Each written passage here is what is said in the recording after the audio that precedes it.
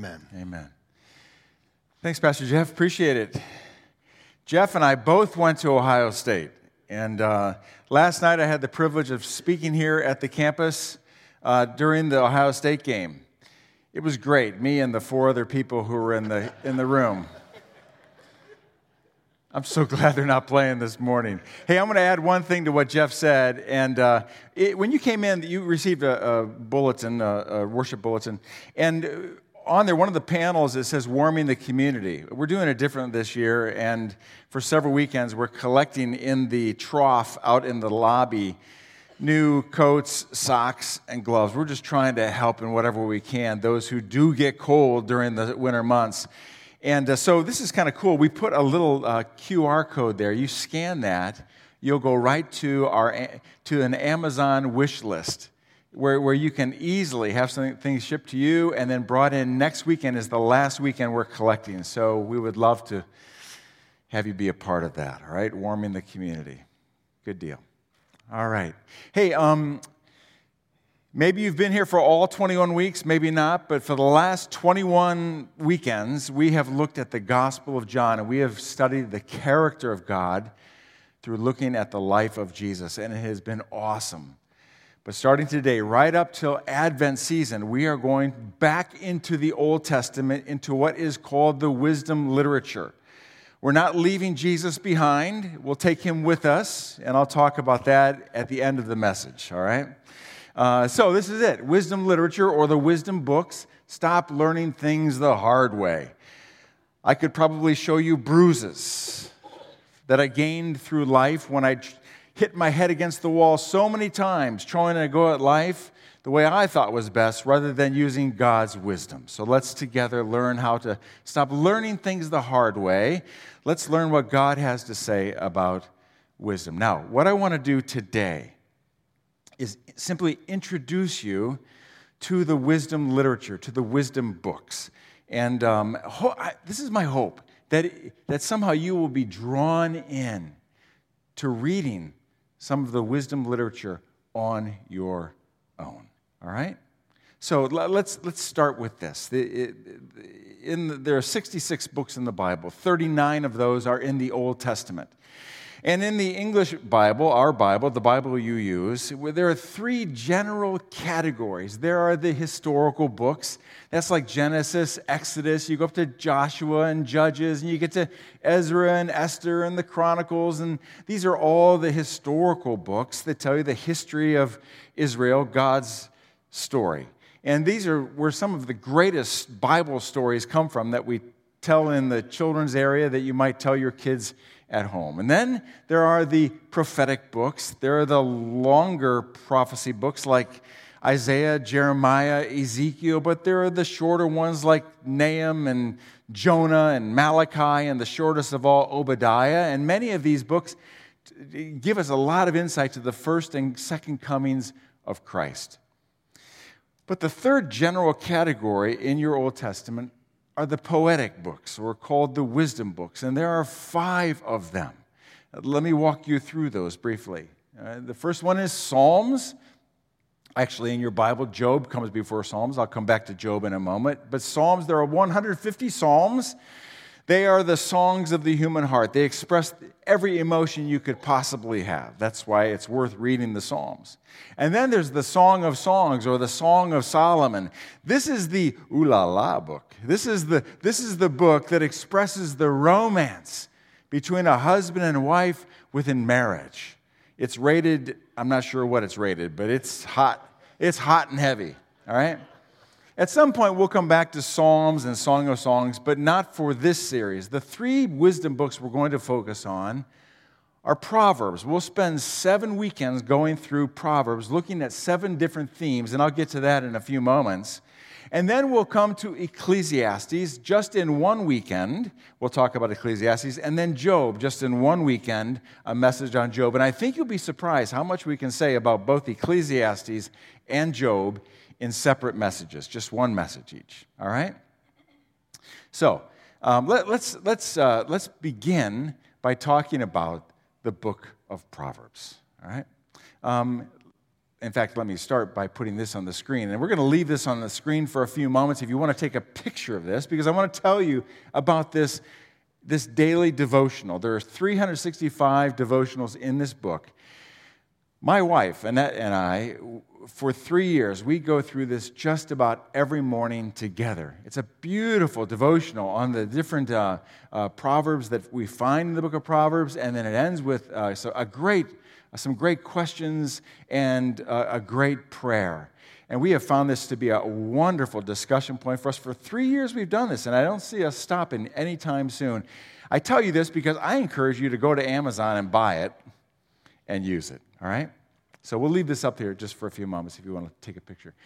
Proverbs is mostly written by Solomon, the son of King David, once considered to be the wisest man on earth. It's filled with proverbs. You know what a proverb is. We know what modern-day proverbs are, right? An apple a day keeps beggars can't be, don't judge a book by its, right, you got it. Tomorrow night, the Browns play the Steelers. First time since 1989 they've been picked to win at Three River Stadium. How about that? Unbelievable. Yeah, I can't wait to watch it. And we are going to cut down the Steelers at Three River Stadium. But that brings me to another proverb. Pride comes before a... Right, yeah. But that one actually comes out of the book of Proverbs. That's Proverbs 16:18. Some proverbs like that one are very easy to understand. There are some proverbs in the book of Proverbs that are not so easy to understand and require serious reflection. In fact, Tim Keller says reading through the book of Proverbs should be sort of like putting a hard candy in your mouth. It's not meant for immediate consumption. You need to let it roll around and let the flavor sink in. Proverbs requires reflection. Now, let me ask you, why is the book of Proverbs even in the Bible? A brilliant guy by the name of Derek Kidner writes these words. The book of Proverbs contains details of character small enough to escape the mesh of the law and the broadsides of the prophets, and yet decisive in personal dealings. What he means is the book of Proverbs eliminates the loopholes you might find from the law, the Ten Commandments, etc., or the prophecies. The book of Proverbs deals with the nitty-gritty of life. It shows us the how-tos of life and how to go at life in a way that honors God and honors people around us. The book of Proverbs shows us how we can stop learning things the hard way. Now, I like to imagine a trail going through the book of Proverbs. And you and I, we're going to hike a trail through the book of Proverbs. And as we hike this trail, we are going to gain all kinds of wisdom, right? Maybe you've been hiking before, like in a national park. At the start of every major trail, at the trailhead, there is a sign. And on this sign, it tells you what you need to know about that trail, what you need to bring with you. It gives some disclaimers, some warnings, and so on. Proverbs, the trail through Proverbs has such a sign at the very beginning. And on that sign are the first 7 verses of Proverbs. And I want to walk you through what it says on that sign. Just the first 7 verses. What you can expect then in the next 31 chapters. And this is how it begins, this sign. These are the Proverbs of Solomon, David's son, king of Israel. Their purpose, the purpose of Proverbs, is to teach people wisdom and discipline to help them understand the insights of the wise. So already we understand that Proverbs is meant to give wisdom. Now, what is wisdom? Very generally, we can say this. The word wisdom comes from a Hebrew word that means skill. In fact, in the Old Testament, you'll find people who were skilled in artistic design, skilled in war, skilled in governing, skilled at guiding a boat through the open waters. Navigational skills. Skills. That's what wisdom is, skills. But you'll see how wisdom is tied to the word discipline, which means somebody who is moral, somebody who is morally skillful, somebody who can choose what is right and do what is right. So this is what we can say. Wisdom is being morally skillful. Are you morally skillful? But we can say more than that, because as we look at that verse, it goes on to say to help them understand the insights of the wise. So in addition to being morally skillful, wisdom is also being mentally discerning. And who among us does not need help, deciding between what is good, better, and best? Who among us doesn't need help discerning what to do in those gray areas of life? That's what Proverbs is meant for. Now, Solomon does us a favor and drills down a little bit more into what it means to be morally skillful and mentally discerning. In the very next verse, this is what it looks like to be morally skillful. Their purpose, the purpose of Proverbs, is to teach people to live disciplined and successful lives, to help them do what is right and just and fair. The Proverbs will help us to understand how to choose right, do right, how to stand up for causes that deserve standing up for, how to do what is fair, so it's not just about me, it's about others as well. But he goes on in helping us understand what it means to be mentally discerning. He says, these Proverbs will give insight to the simple, knowledge and discernment to the young. But this brings me to a question. What does he mean by the simple? He means the young. Parents, in many ways, the book of Proverbs is for the adolescents in your home. It's for the adolescents in this church, the adolescents in our community. They are the simple. They are the young. The book of Proverbs goes on to say that the simple are the gullible ones. They are the ones who tend to be on the fence. They are the ones who are undeclared in which way they're going to go in life. They're unsure. They'll go this way, that way. Should I follow this crowd or follow this crowd? You know what I'm talking about. They are the simple, the young, the gullible. And Proverbs can help them become wise. But let's be honest for a moment, can we? We still have enough adolescent left in us. All of us at times are rather simple. We can be gullible. We also sit on the fence at times, and we need to become more mentally discerning. So Proverbs is meant to make us wise, morally skillful, and mentally discerning.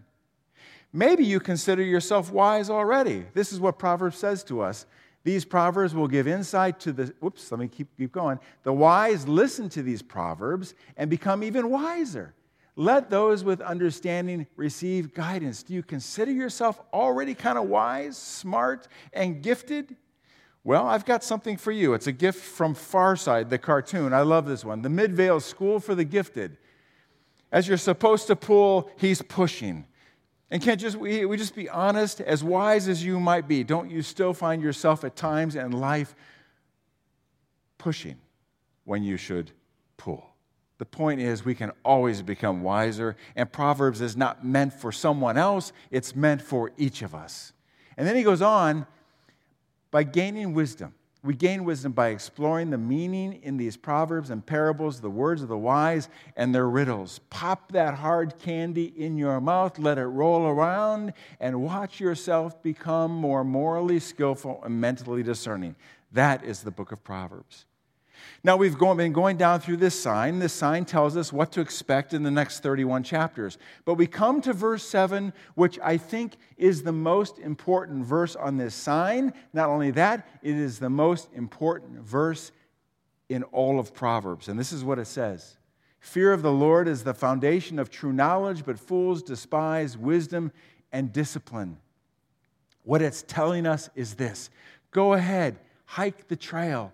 But you will not get anything out of Proverbs. You won't get one thing. You will not get wisdom if there is not this, a fear of the Lord. Wow, that sounds scary. Is that what it means?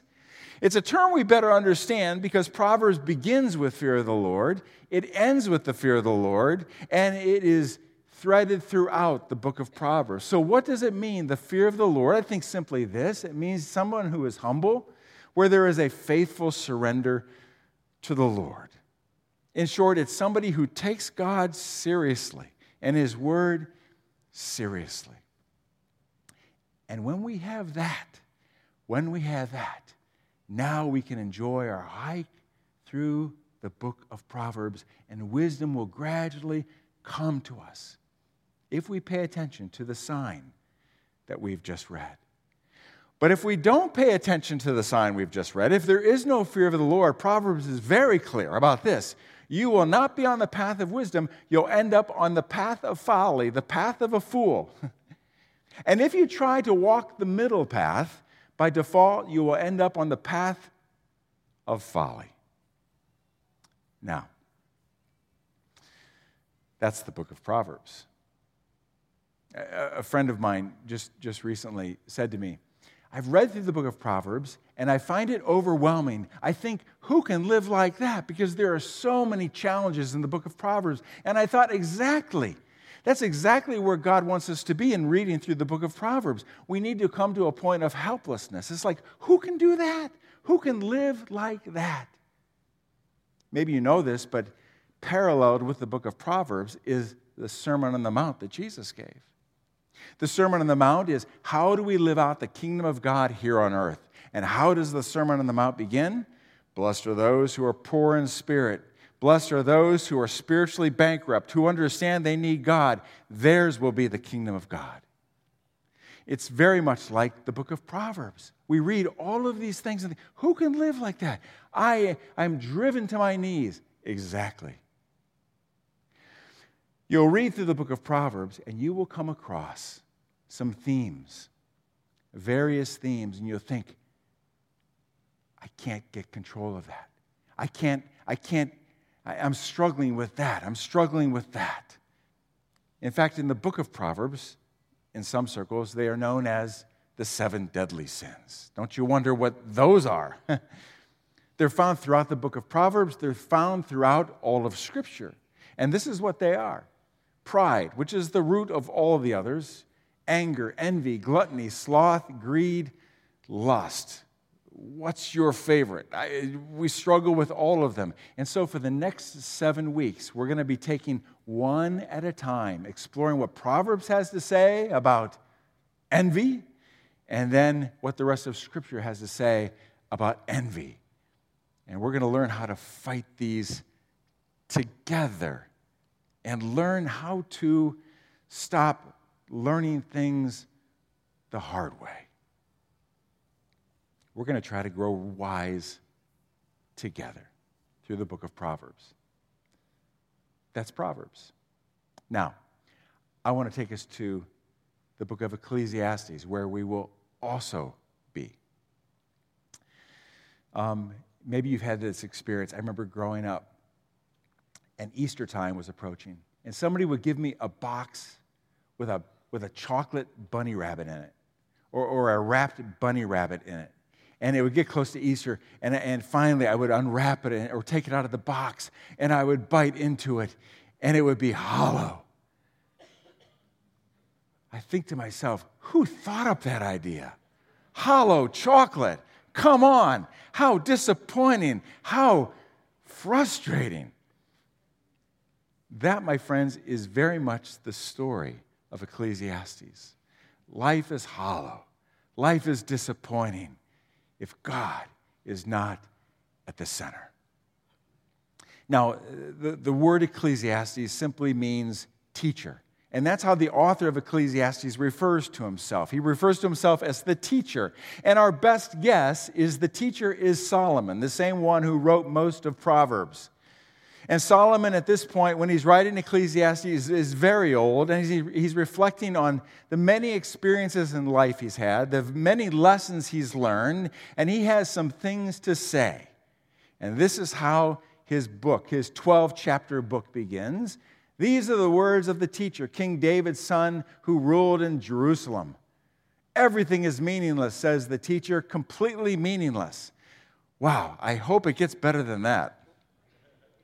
Not very uplifting, but we better understand what he means because he says this over and over and over.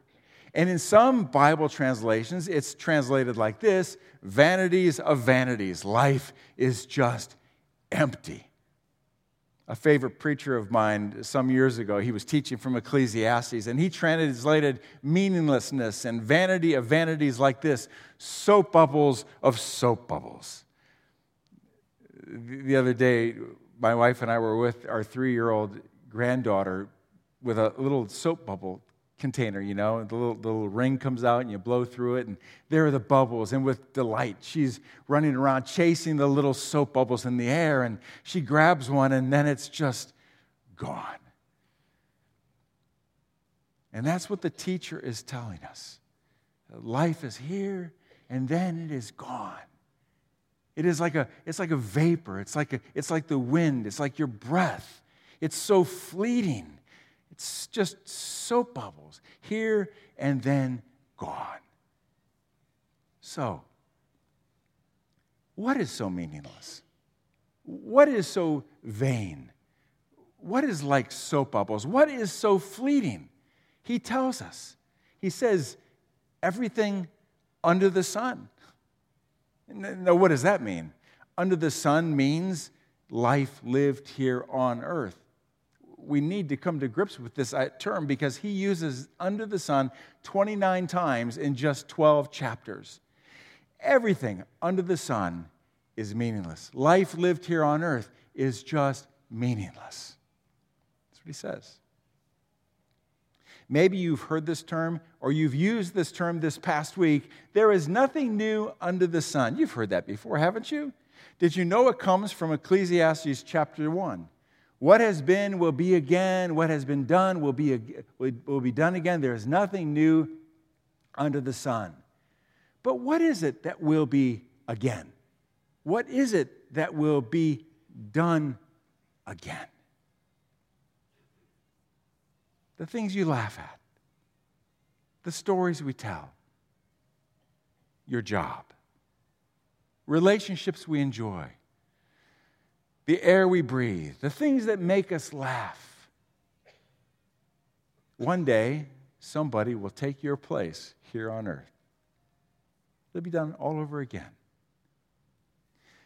A couple weeks ago, my wife and I, we were in Boston visiting our son and his fiance, and we walked part of the Freedom Trail, and we walked through a graveyard where a person was born in 1600, died in the later 1600s, and over it's the same story. Nothing brings you face to face with the temporariness of life than a graveyard. Soap bubbles of soap bubbles. That's what he's saying. This is such an uplifting book, isn't it? So what is the teacher getting at?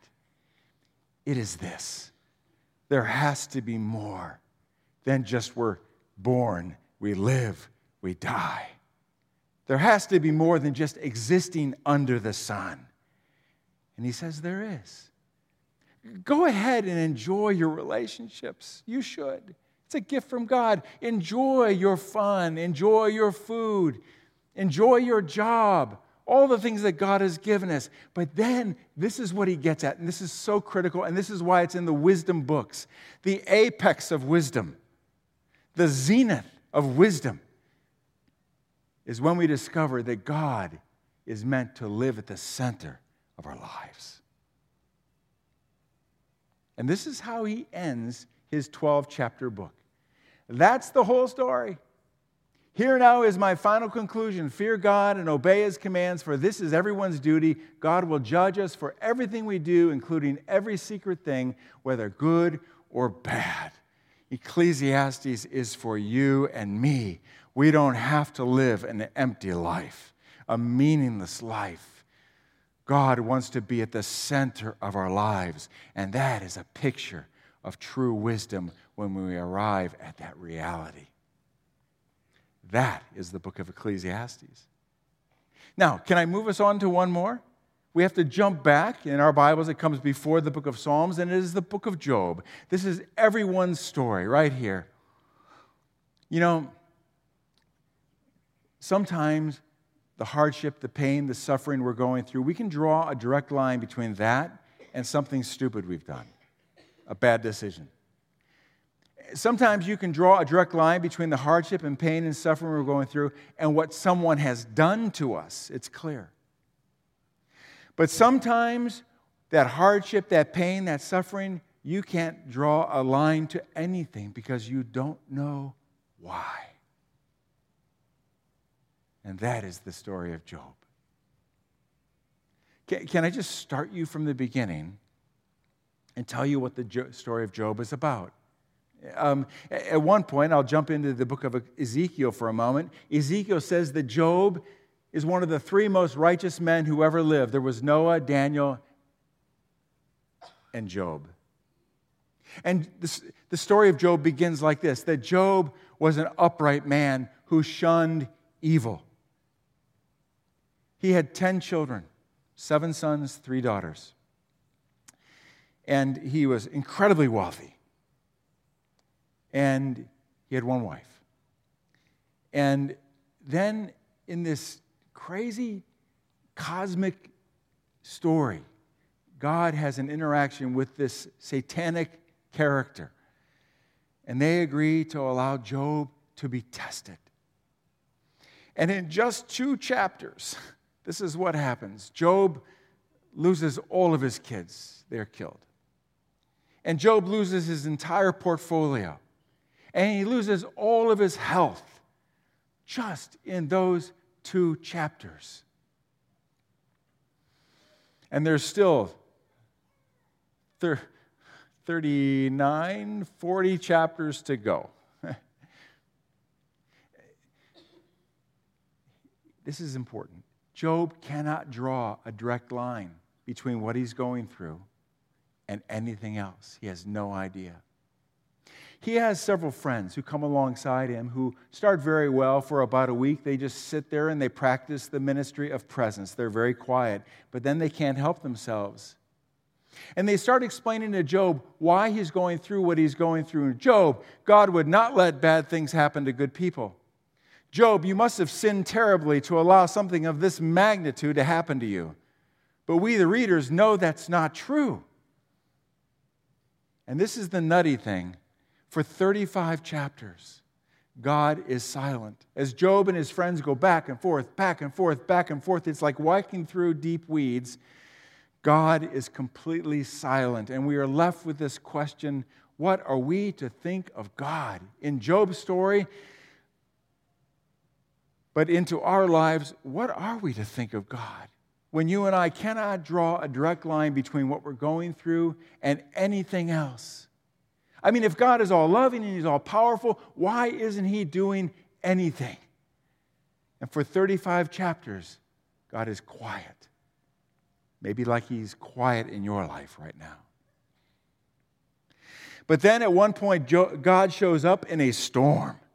And He takes Job to school. And Job learns some things. And we'll go through this more in weeks to come. But this is some of what Job says. Then Job replied to the Lord, I know that you can do anything and no one can stop you. You asked, who is this that questions my wisdom with such ignorance? It is I. And I was talking about things I knew nothing about, things far too wonderful for me. What is Job saying? In a very real sense, he's saying, I didn't see it. In a very real sense, he's kicking himself. God, you see what I do not, you know what I do not. And now I turn to you. You were attempting to take me to a brand new level with you that could not have happened otherwise. I turn now and trust you. And now, my friends, we understand why Job is in the wisdom books. Because that is true wisdom. When we learn to trust God and we don't know what's around the corner. I told you we would return to the person of Jesus. Every book of the Bible, New Testament, Old Testament, in some way, to some degree, points to the person of Jesus Christ, including the wisdom books. In the New Testament, we find verses like this. Christ is the power of God and the wisdom of God. Jesus Christ Himself is called wisdom. In the book of Colossians, Paul says that wisdom itself resides in the person of Christ. What I'd like to do is just close with a simple prayer related to each book we've been through, each wisdom book we've been through. A little simple prayer that you can pray on your own. We think about the book of Proverbs. wisdom is personified in the book of Proverbs. It is Jesus himself, wisdom himself. And at points, wisdom calls out to us, come to me. Like in chapter 8, check it out. Come to me, and I can make you wise. I can lead you to the point of being morally skillful and mentally discerning. And here's your prayer, Jesus, give me the humility and strength of character to turn to you for real wisdom. And then we come to the book of Ecclesiastes, which could not be clearer. Life is empty if God is not in the center of your life. And Jesus himself would come along and say, I have come to give life and give it abundantly, to give it to the full. Give it to the full and the fool. What does it profit a man, Jesus said, if he has the whole world, but his soul is empty? Jesus, I don't want to live an empty life. This is your prayer. Jesus, I don't want to live an empty life. I surrender my life to you. And then we come to the book of Job. Job is an innocent man who goes through suffering and arrives at an understanding that God had a plan all along. Job points us to the person of Jesus, who is the more perfect Job, who also is an innocent sufferer, who all along understands what the plan of God is, that he would come and die on the cross, take our sins upon himself, and that he would rise again and ascend to heaven.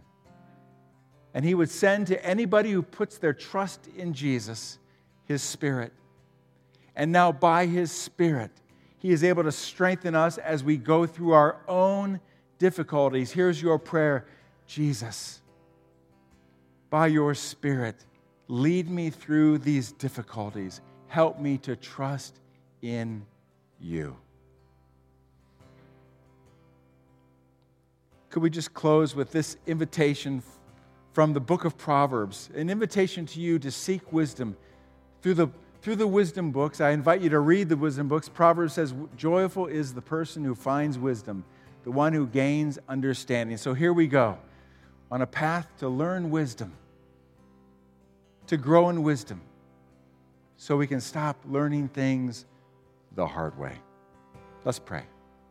And now, God, thank you for your word. I pray now that you would direct our hearts toward yourself. Wisdom very much is having your perspective. Jesus, give us an understanding of who you are. Help us to see you as you are, and help us to have a vision of how you see us and how you see life, and help us to pattern our lives accordingly, that we may be people of wisdom. In the name of Christ we pray. Amen. Let's stand together.